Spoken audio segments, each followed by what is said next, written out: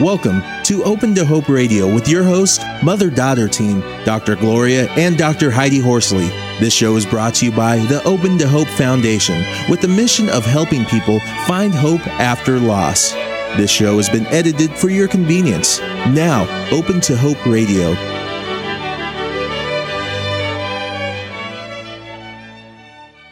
Our guest today, as we said, is Rosemary Smith, and our topic is finding meaning after the deaths of 2 children.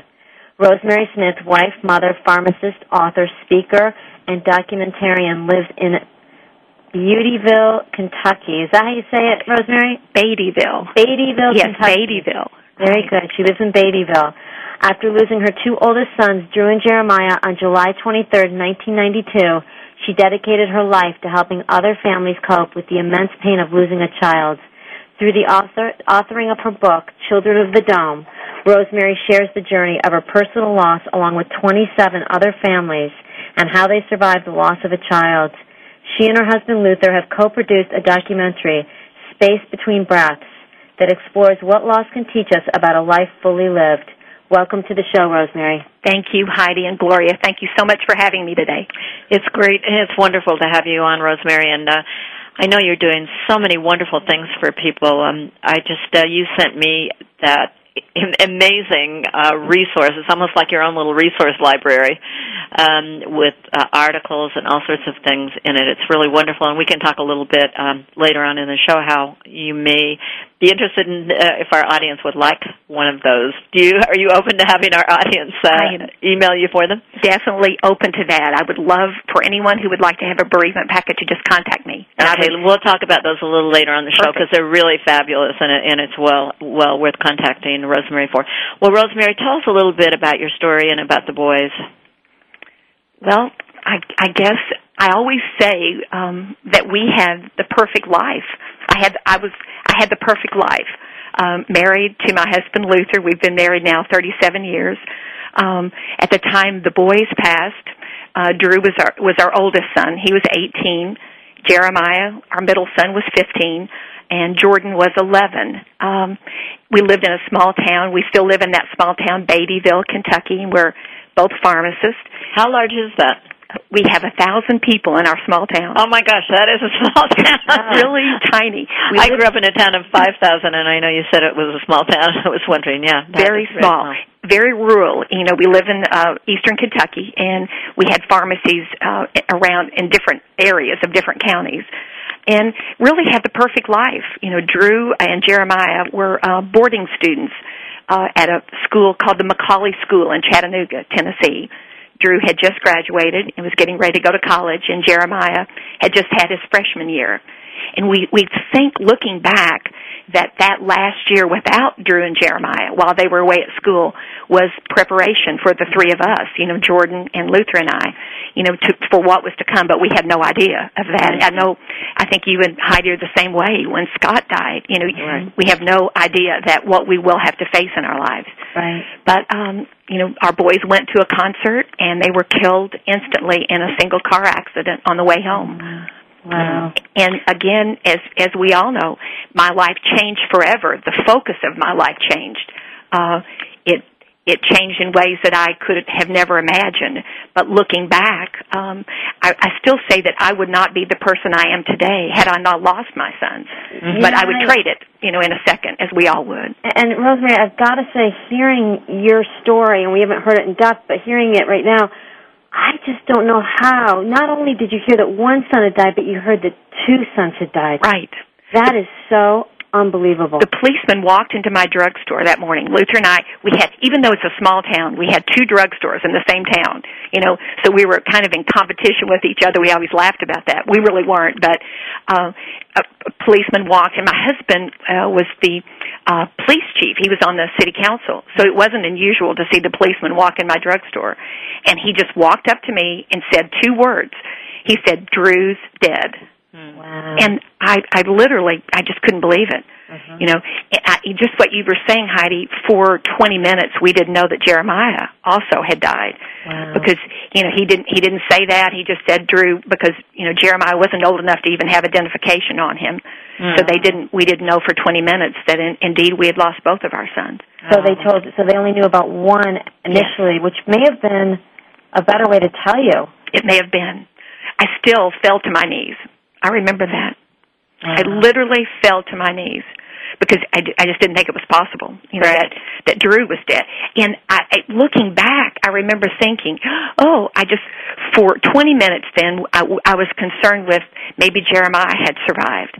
And it was like I felt guilty about that later. I thought, oh my gosh, for 20 minutes I tried to just close off that Drew was dead. You know, I already knew that, but you know, I was trying to live on the hope that maybe Jeremiah had survived. Right. You know, that reminds me, and I noticed that one of the first person that wrote in your book, I think, or the second, in your book, Children of the Dome, which is 28 true stories of survival and hope after the loss of a child, that Elaine Stillwell had written in your book, and we have had Elaine on the show. In fact, she was on if people want to listen to the archive, 10-5-06. But the thing was that Elaine lost two children, too, in an automobile accident. I remember Dennis and Peggy. Yes. And after a concert, very similar accident. And Elaine said that she grieved each child differently. How was that? You know, how did you deal with that?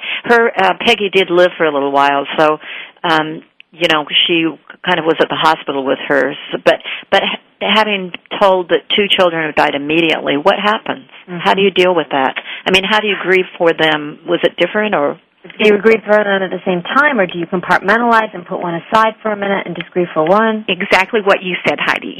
You have to compartmentalize. You can't. I couldn't possibly grieve both of them at the same time, and I think that was disturbing to me at the beginning because I would be concentrating on Drew. You know, Drew. Then all of a sudden I'd think, well, what am I doing? What about Jeremiah? I would do that at the room at night. I would grieve at night, and I would go into one room. You know, I would stay there for half an hour, and then I would say Drew's room one night, and then I would go to Jeremiah's. But the next night, I would have to reverse that because I couldn't put one in front of the other. It sounds crazy, I know, but there is a double grieving, and you know, you really have to have time for each one of them, or you feel guilty. Yeah, and crazy is what it is, kind of early on, isn't it? It's a very strange process. So you really just went with your feelings and how, you know, what you wanted to do at the time? Yes, I did. I kept their rooms. I still haven't changed their rooms. You know, they're still Drew's room and Jeremiah's room. There are people who stay in our home now, and they know that's their room. But you know, their things are still on the wall. I kept a lot of their clothes, and as I talk to people across the country, they'll say to me, "What do I do with their rooms? I don't want to change it? And, you know, is that okay?" And I said, "Whatever is good for you is okay. If you do want to change it, that's fine." You know, I think we all need to grieve, and there's a certain way that we all just have to grieve ourselves and know everything's okay. You know, you don't have to ask permission for someone else. It's what feels right for you, I believe. Yeah, I love that. I mean, it's been, 16 years? It's been 15, yeah, almost 16. Almost 16 years, and you have not changed the rooms. You know something? I think that's such a great message for people. I mean, you've moved on, you do things, you've found strength beyond the loss, and we certainly want to get into that. But, yeah, you haven't changed the room. You know, there's so much... I'm a counselor, a professional counselor, and so is Heidi. There's so much information out there saying that you can keep it the way it is for the first year, but after that, you know. Haven't you heard that, Heidi? Absolutely, and I'm also thinking, now, it sounds like you and your husband are also on the same page with you keeping the rooms the way that they are. Yes, you're right. I'm with my mom. I think if that, and with what you said, Rosemary, if that brings you comfort and healing, then that's the way it should be. The one problem, I think you hit the nail on the head, Heidi, is if there's conflict in the family. Yes. Right, exactly, because sometimes you see that one person wants the rooms changed, and the other would like to keep them the way that they are. I've seen that also. So, you know, I've seen that work, especially with photographs. You know, our home and Jordan, he was 11 when his brothers died, and then he's 26. And when he comes home, before we had pictures everywhere. It was a shrine. Mm-hmm. But we finally gradually moved all of the large, pictures and different things up into our personal bedroom, where we felt we were just surrounded by all three of the boys. And then Jordan was allowed to then feel like it wasn't a shrine, that he could still love his brothers and know they were there, but, he felt more comfortable. So that's something we had to work between all three of us. Mm-hmm. It's that's a really important point. And I'm always saying to parents, if you have many, many pictures of your child that died, make sure you have just as many pictures of your child that lived. Exactly. So I wanted to make sure we talk about some of the things that Rosemary's doing. Usually we leave that till the last segment, but you're doing so many things, I don't think we can do that. Do you, Heidi? No, Rosemary's doing a wonderful amount of things, yeah. So let's talk first about your package that you send out, Rosemary. How did you get doing that, and what's in it, and how can people get it? Well, Gloria and Heidi, you've had Dinah Taylor as a guest on your show. Right. So I know you know Dinah. And we know Dinah, and we had her on the show in Joining in Memory of Jim, and it was January 25th of 2007. It's a great show, and Dinah is a dynamite person. She definitely is. So listen to that show. I know you're connected with her. Now how did it go? Let's talk about that for a minute. Okay. We'll talk about your package in a minute. Well, that's how I got started. Yeah, okay, yeah. Tell us, did Dinah come to you after the boys died? She sent about 3 weeks after the boys were killed. I got a manila envelope, and it had Dinah Taylor, and I didn't know who she was. And I opened it, and there was a note, and there was a grief workbook. And she said that her only child, young Jim, had been killed a year before. He was 18, like Drew, and that if I needed to talk to another mother who had lost a child, that I could call her. Mm-hmm. And we laugh about that now because she should not have put her phone number. Believe me, because before I laid the grief workbook down, I called her. And because I didn't know if I could make it. Mm-hmm. I'd be very honest. Yeah. At that point, 3 weeks after losing two of my three sons, mm-hmm. I didn't really think I could make it. Right. Mm-hmm. And here was a woman who was alive a year later. Mm-hmm. So I called her, and she invited my husband Luther and I down. Within 3 days, we drove down to Williamsburg, Kentucky. And now, how far is that from you? It's just an hour and a half. Uh-huh. But I just didn't, I didn't know her. Right. She had just heard about our loss, and put her hand out to us. Mm-hmm. And I say she was my lifeline. Mm-hmm. And from that first connection, Dinah and I then started sharing other families. A couple of weeks after that, I read about a family in Louisville, Kentucky, that lost their daughter, Kelly Carpenter. And I had to call them. Mm-hmm. there was never a question. I was led to call this family. Mm-hmm. And I just, called for Dennis Carpenter for information, and I called, and Dennis answered.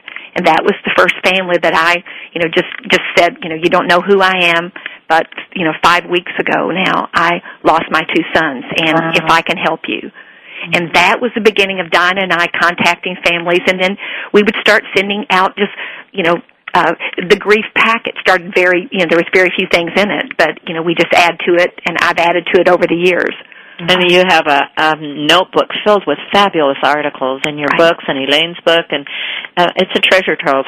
Oh, thank you. I just hope, as I say, we add to it every time. We have Elaine's book. We have a DVD of one of Elaine's keynote speeches that she had given again at one of our conferences. We have a Joining in Memory, Jim's conference, once a year in Kentucky in the first weekend in June.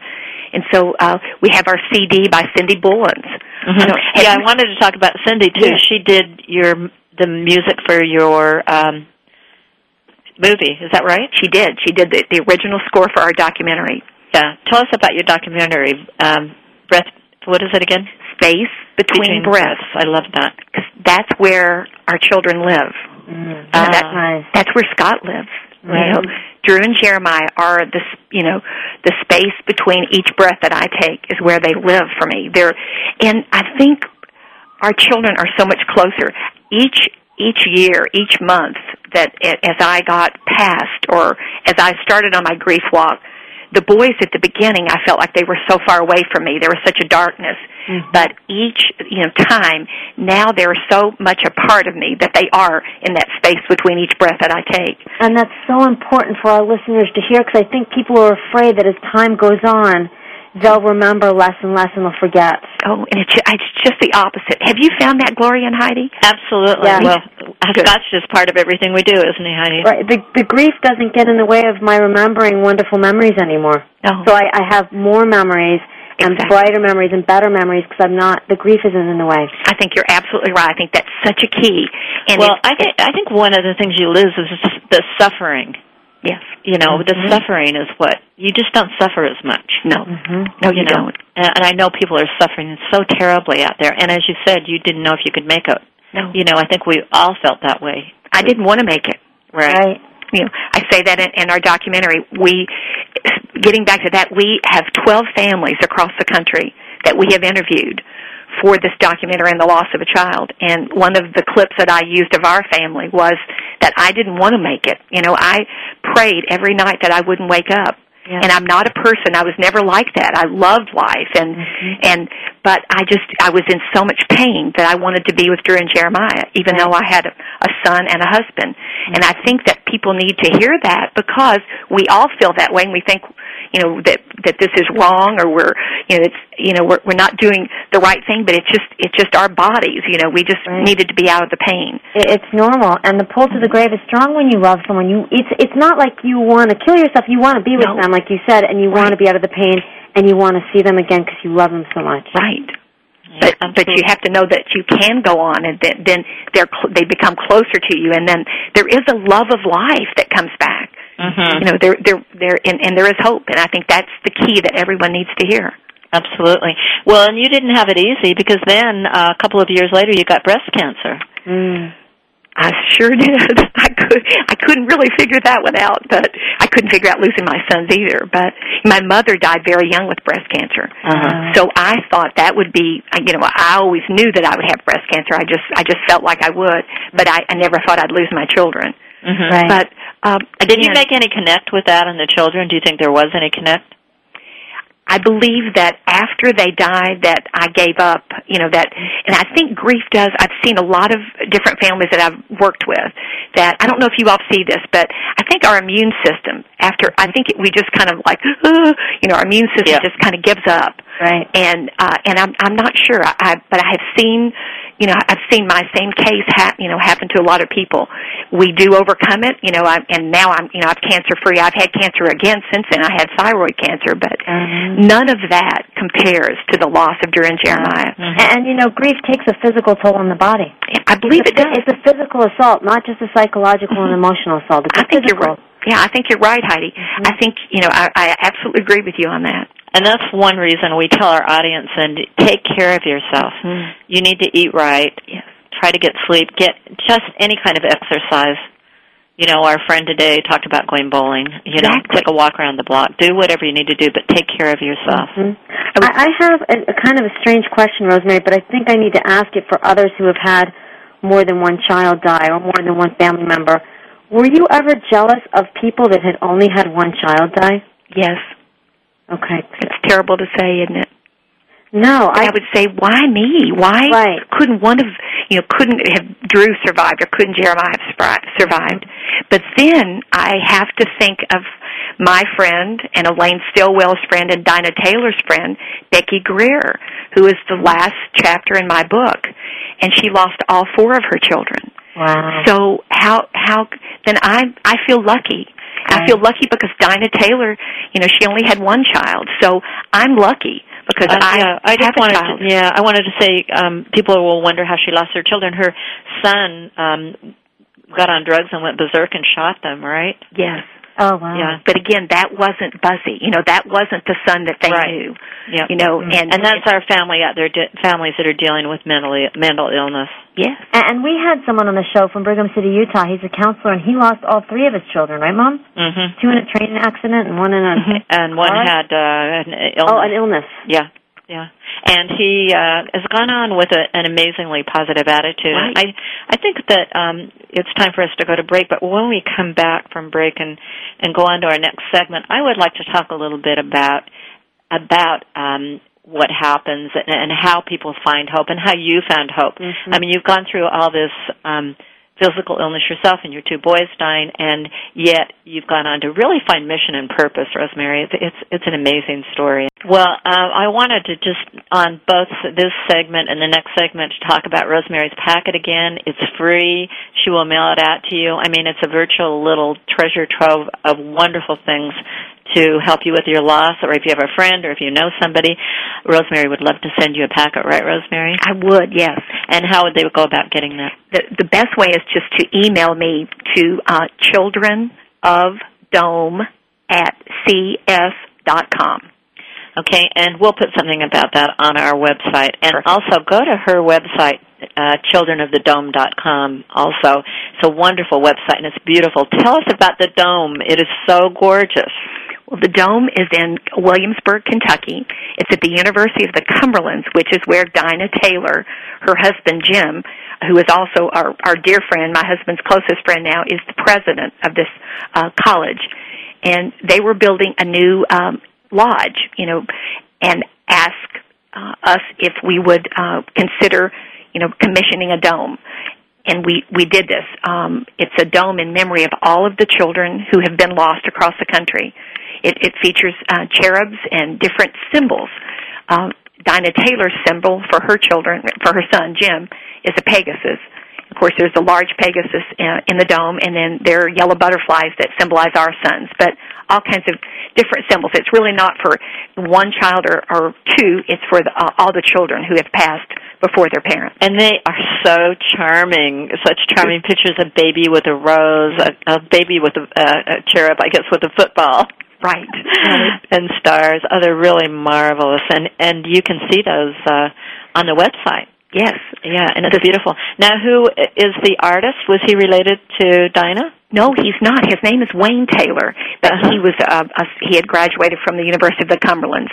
He's not related to them, but he did a wonderful job. He's a wonderful artist, but he also did the artwork for my book. So yes. The cover of my book and each of the chapters have, the children all have symbols. So in my book you can see, the symbols all done by Wayne Taylor. Yeah, it's beautiful. And then and you see a picture of the dome on the back, and you'll get this in Rosemary's Packet.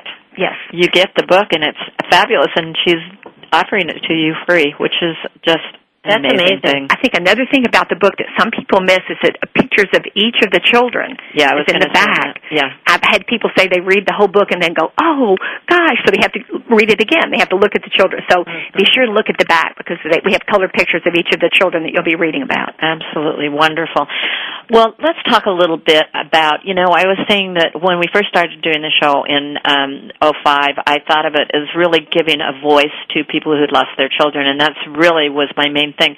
And as I've moved on through the years, I'm looking at those messages of hope, and I wondered what kinds of things, how did you get through it? Mm-hmm. I got through it by reaching out to other people. And I think that's the only way I would have survived this. I couldn't have kept it in. I had to try to do something for somebody else, by contacting. Probably now I've contacted over 5,000 families across the country. And each of those families, though, have shared their children with me. I asked them to send me pictures. So I am sharing their stories, but I'm also, as Elaine Stilwell says, I'm singing my child's song.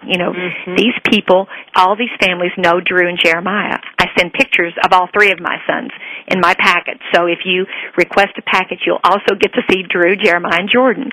So I'm sharing my sons.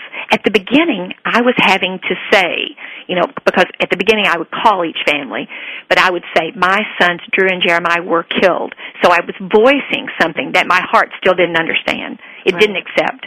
But by saying it, over and over again, I was able then, my head and my heart were together and knew that these boys were not coming back. Mm-hmm. At the beginning, I expected them to walk through the door. Right.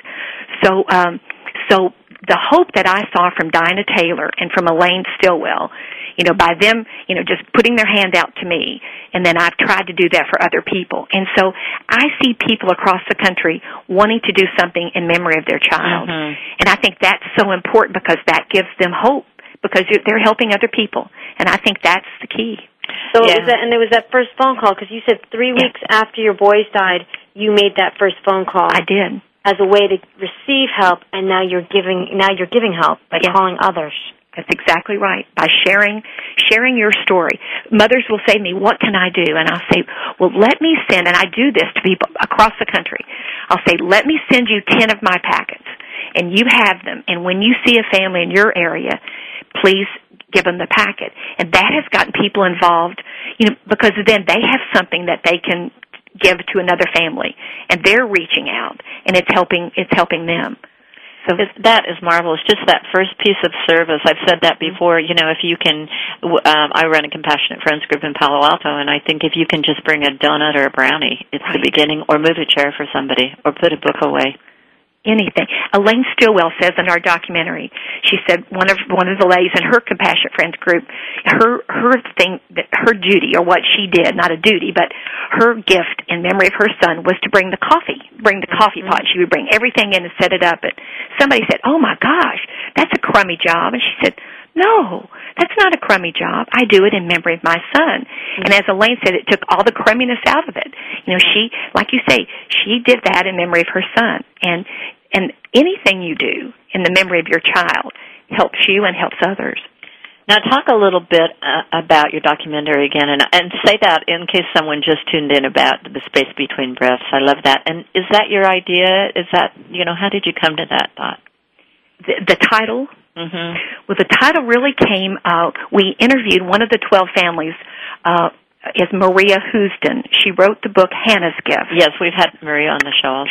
She's a wonderful friend of ours. And as we were sitting and filming in Maria's Manhattan apartment, she was talking about a point in her life very early after Hannah died, her daughter, where she was standing at the side of the road, and she could hear a truck coming over the hill, and she knew that that he could not stop if she stepped in front of the truck. Mm-hmm. But in that space between breaths, she made a decision to live. Wow. And when she said that, I was just sitting, I had cold chills all over my whole body, because I realized that was the title at that instant of the film, of our documentary. But as Maria goes on, and as you see as the film progresses, that was the first space between breaths. But then you see as the film, and you see the hope of our film, is that then, she made the decision to live, and then she went on to have a life of hope. And then Hannah, she mentioned later in the film, and we all say this, Hannah became a part of her. She was in that space between breaths. That same space where she made her decision to live is where Hannah came to live. And that's where I say Drew and Jeremiah live. Mm-hmm. And so there is that hope that these children are with us. And that's so I knew the title the minute I heard Maria say those 3 words. Yeah. Now, for people who just tuned in, this is the documentary that you've done, and there are pictures of children. If you go on, what website did I go on where there were a lot of pictures of children? Yes, it's www.spacebetweenbreaths.com, and you can also get to it through mychildrenofdome.com. There's a link, but there you can go on either one of the websites and see a trailer for the film, and then there's also a link that you can see all the children that are in the film. Now, when you say all the children, children that have died? Yes, children who have passed. And there are 12 families. Yeah. Now, tell me, how do we get this? How do people see it out there? Now they're wanting to see it. Well, it will be available this next month. The film was nominated for Sundance, but was not accepted. I was disappointed, but I just realized that wasn't the right avenue. At that point, there were over 8,500 films nominated for Sundance, and they took 200, wow. and ours wasn't accepted. But until Sundance made that decision, we couldn't show it. Couldn't be shown publicly. So the film is being shown February 13th in Chattanooga at the school where our boys attended. And what school is that for people? The Macaulay School in Chattanooga. they had a student, David Cooper, who passed away on campus last year on February the 14th. And he's a twin, and his parents and twin brother came to Kentucky. We had a private screening of the film last May. They saw the film, and they asked us to show the film in conjunction with a garden dedication that they're having for David on campus. So this is only the second time the film has been seen. But it's being nominated for other film festivals, but it will be available for the public in February. And we can order it through either one of our websites. Okay, so people will be able to order it. Yes. Oh, great. Maybe we can put a link to it on our website also. Great. That's wonderful. Well, tell us again, how you got through it by reaching out. How have you seen other people do it, and what's your take on who moves through and who doesn't, and do you think people get stuck? Yes. Really, the ones who get stuck are the ones who don't go to a Compassionate Friends group, who try to just internalize this, I believe.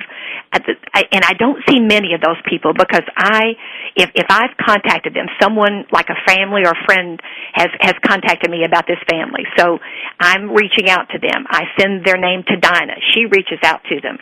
So we try to get these people involved. We try to see if there's a Compassionate Friends group close to them. We try to get them to come to Jim's conference. But I think the people that do well are the people who are proactive, who say, I'm going to walk through this grief, and I'm going, I need someone to help me, and they reach out for help. Mm-hmm. Now, how about men? Do you see some men tell us that they don't like to talk about it, that they don't want to talk about it, that they don't want to hear the other stories, that they're more private, they'd rather do stuff like build or do something like that. They don't like going to groups. No, I agree with you. And my husband's that way. And I respect that because it's very hard for him because he's reliving it over and over again. And I think that's the way men and women grieve differently. But I think that's great because I have one father who lives in Mississippi, and he got my grief packet, and he decided to start writing, and he wrote a father's grief packet, a little booklet, and he started printing them, and he sends them to me now to send in my packet. So there are ways that you can get involved from, because he wanted to write something for fathers, a father's little grief book, and he's done that. So, there are just different ways you can get involved, and I think fathers, if they do build or do something physical, that's also a positive way to grieve. They don't have to go to these groups like mothers do sometimes. Mm-hmm. And there's some men who like to go. Right. Who do go, and I have one friend, Dave Pellegrin, who says, I used to go, and I'd sit this one woman, she would cry all the time, and he said, after I went a few times, it felt okay to me. Oh. And we also hear men saying, even though we're not saying anything in the group, we're still getting a lot out of it. Mm-hmm. My husband says that after we go to Jim's conference. It's a whole weekend, and it's very intense because there may be 300 people there. But Luther, he says he dreads it at the beginning. But on the way home, driving back from Williamsburg back to Beattyville, he's like, I really got so much. What about, that father? I really think that father did well in the group because we'll have workshops with only fathers, which is a really good idea because they can discuss things that we don't understand, that we don't know. Right. And I think Luther says the same thing. He always feels better when he leaves, Mm-hmm. It's not always easy to go to these things, and we always suggest that you go at least 3 times, and it can be tough. Well, I just wanted to make sure that I brought in one thing. You and Luther are still married. Yes. I mean, this myth that's out there that people who lose children divorce and who go through trauma divorce, it's just not shown. As Compassionate Friends did a study that showed that the divorce rate was like 29% or lower, and who knew what before, how the marriage was before the child died. So there's no proven direct correlation between a child dying and a divorce. No, when Drew and Jeremiah were killed in 92, there was very few books available, but I started reading anything I could get my hands on. And the myth you were talking about, the divorce rate they were saying was in the 90s. Mm-hmm. And that both of us were like, we can't lose each other.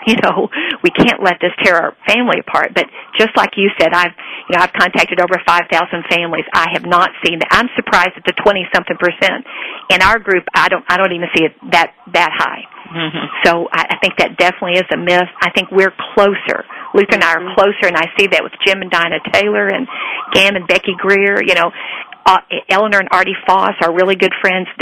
We're together because we together lost these children, and only we understand that loss and have the same memories of these children. And it's not always easy, though. I mean, you don't, you grieve differently, and sometimes I remember I'd be mad when Phil was down and I was up, or, I'm trying so hard, and, you're in different spaces, and you do grieve differently. Well, it's time for us to come up on break, and for our last break, and I'm your host, Dr. Gloria Horsley, with my co-host, Dr. Heidi Horsley. Please stay tuned to hear more from guest Rosemary Smith about finding meaning after the death of 2 children. If you'd like to reach us through our blog, you can reach us through thegriefblog.com. You can put in your stories and comment on other people's stories. Please stay tuned for more.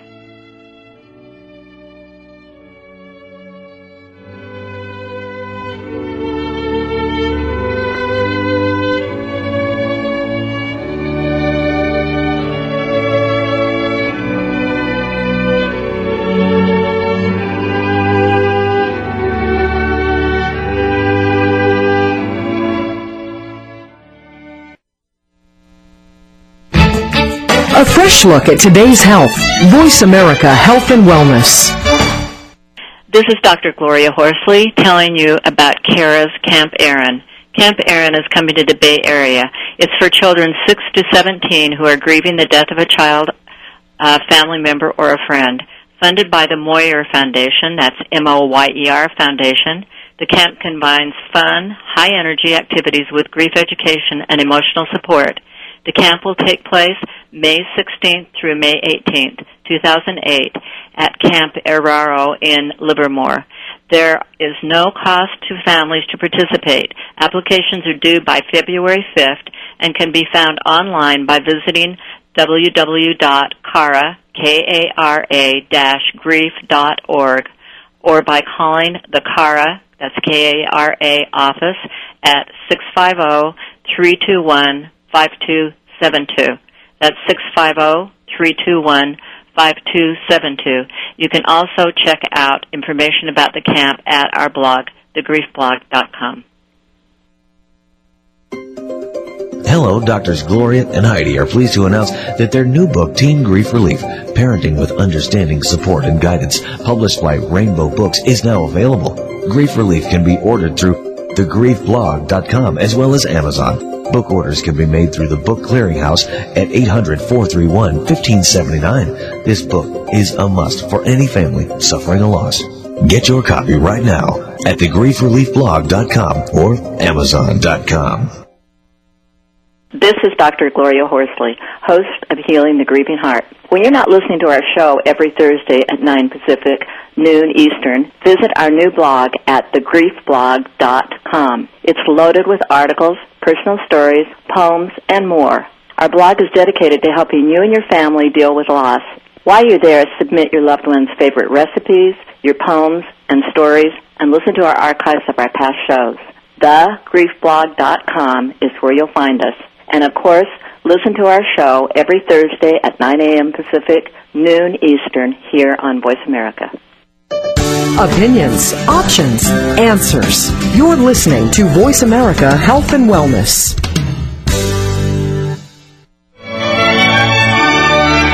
And now we rejoin Dr. Gloria and Dr. Heidi for our final segment of Healing the Grieving Heart, a show of hope and renewal for those who have suffered the loss of a loved one.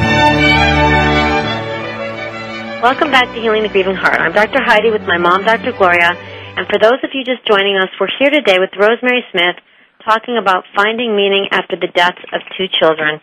Rosemary is the author of the book Children of the Dome and co-produced the documentary Space Between Breaths. Welcome back to the show, Rosemary and Gloria. Thanks, Heidi. Thanks, Heidi. Rosemary, this is our last segment, and I wanted to tell people again that they should go to your website, www.childrenofthedome.com, and they can also go to the breath, Space Between Breaths, is that what it is? That's right. Yeah. Go to Space Between Breaths and hear about your documentary, and they will be able to get your documentary, I guess, after, the 13th? Yes, after the 13th of February. After the 13th of February, which will be wonderful. Now, before we close the show, there's one person we have not touched on, and I'm surprised Heidi hasn't given me a hard time for it. And that is Jordan. Jordan, yes. how is Jordan doing, and how does he do with the kids' rooms, and what's he done? Is he in college, or is he graduated? What's he doing? He's out of college now. He's in Charleston, South Carolina. He did very well at the beginning. He was 11. Mm-hmm. We talk about he really held our family up, as an 11-year-old kid. But then he went through a very rough period, and I think I've seen that with a lot of siblings. Mm-hmm. He went to college, and he said, nobody knows where I've been. Nobody understands me. I don't have anybody that I can talk to who realize what I've been through, who really want to talk about it. So, and he wasn't willing, there was no sibling group, like a Compassionate Friends sibling group like I've seen in Atlanta and different places. So he has been kind of isolated as a sibling, with this terrible, terrible loss. Mm-hmm. But he's worked through it. He had counseling, and that has really been so beneficial. The type of work that you, Dr. Gloria, and Dr. Heidi do is so beneficial. Was that later that he had counseling? Yes. He had it at the very beginning. When he was 11 for about 6 months, and then he went a period until he was in college. Yeah, because I'm wondering. I don't know. My kids had counseling right after, and I don't think it was that. Was it beneficial, Heidi? That beneficial? It wasn't. It was not beneficial for me. And what I've found in my own experience and those of other siblings is, oftentimes we put our grief on hold for a few years, and then we visit it later for many reasons. For one thing, our parents are in a bad place, and when they get a little stronger, oftentimes then we talk about our own grief and our own loss and start dealing with it. I think that's what happened with Jordan. And also, Jordan had to deal with the fact that his mom had breast cancer. That must have been frightening. Yes, it was. Absolutely. The idea of another loss. So he was, 13 when you had breast cancer? He was. And then you've had cancer again. So all of this is, and he, lost his future. He said he always, thought that, when his dad and I died, that he would have his brothers. And he talked about Thanksgiving, and all the times they would all be married and have all these kids, and suddenly it was gone. And, he went through a period where, he said to us, I just want to be with my brothers. I don't really have anything left here. I don't know what I'll do. But he worked through it. And now, did you fear at that time that he might try to kill himself? Did you relate to that at all, or were you able to see that he just wanted to be with him? But yes, I really never thought Jordan would try to kill himself. I never went to that level. It never went to that level. Mm-hmm. But I just felt his despair, because I felt the same despair. Yeah, I wanted to bring that up because we need for our audience to know that it's normal. Yes. Mm-hmm. Very normal. Wanting to be with him. You felt that way, Heidi? Absolutely. I felt so much pain. I no longer wanted to be on this earth. Right. Gloria, I think, and when I do speaking across the country, and I've been allowed to sit in one time with the siblings group in Atlanta, and as long as I wouldn't say anything, they let me sit in on their session. And I came away from there a different bereaved parent, because I realized that these kids, these siblings, grieve for us. They grieve for their parents. They grieve for the loss of the family dynamics. Right. And then they grieve their future with this sibling. And it's almost a triple, loss for them. I love hearing it's a triple loss, because yes, we grieve for the family we once knew, and like you said, we've lost the parents we once knew. Right. We're now in a grieving family, and I've never even thought about it as a triple loss. Yes, it is in many ways a triple loss. I think it is. And like you said, our future is gone. Our siblings are supposed to grow old with us. I know. Your son is supposed to have his brothers. For Jordan is supposed to be the last one to die. Exactly. And yet his brothers died before him. So that's not supposed to happen. No, it's not. I was just thinking, Heidi, we ought to see if Jordan would like to be on the show sometime. Yeah, that would be wonderful. You should ask him for us. No pressure, Jordan. My mom. Jordan, during the show. Listen to this show. We want you to be on. Call us. I wonder. Rosemary, you don't have to say anything. Have him listen to the show. If Jordan would not, I know a sibling he would. Cindy Bullen's daughter Reed would be excellent for the show. Mm-hmm. She was interviewed. We have 2 siblings in our documentary. So Heidi, we have tried to address. We didn't want to leave that out because it's so positive. Jordan would not be interviewed for our documentary. Oh, I guess, he couldn't go there. He may be able to do on the radio, but Reed would be excellent. She would be good. Now, Cindy Bullen is a singer. She's a nominated singer, isn't she, for a Grammy or something? Yes, she's been nominated twice for 2 different Grammys. That's great. And she sings on your movie, She Lost a Child? she lost her daughter Jessie, Bullen's Crew, and Cindy has a wonderful CD, and I send this in my packet, so you all will, you would get that if you request it. It's called Somewhere Between Heaven and Earth, and she also has, she did the score for our documentary, Space Between Breaths. That's fantastic, which you'll be able to get on February 13th. Yes. Well, it's time for us to close our show, and I want to make sure that you have the sites. You can go to www.childrenofthedome.com. Wonderful site. You can go to Space Between Breaths, and I've Googled these, so you can Google them, and that's a wonderful site to go to. You can go to Cindy Bullen's site. She talks about it, too. You can go to... is there any other site that I'm missing? No, I think I have a lot of different links on my website that you can go to. Elaine Stillwell's site, Donna Taylor. Right. They have kind of long, web addresses. Wonderful community. I mean, the world and the Internet makes a wonderful community of us all. Well, Rosemary, thank you so much for being on the show. And do you have something you'd like to close the show with? I would. I'd just like for everyone to know that my favorite, my friend Beverly Donan calls it a heart note, is what the caterpillar calls the end of the world, the master calls the butterfly. So each of you out there who are listening, you have your butterflies, and they are still with all of us. Thank you so much. And it's time to close the show.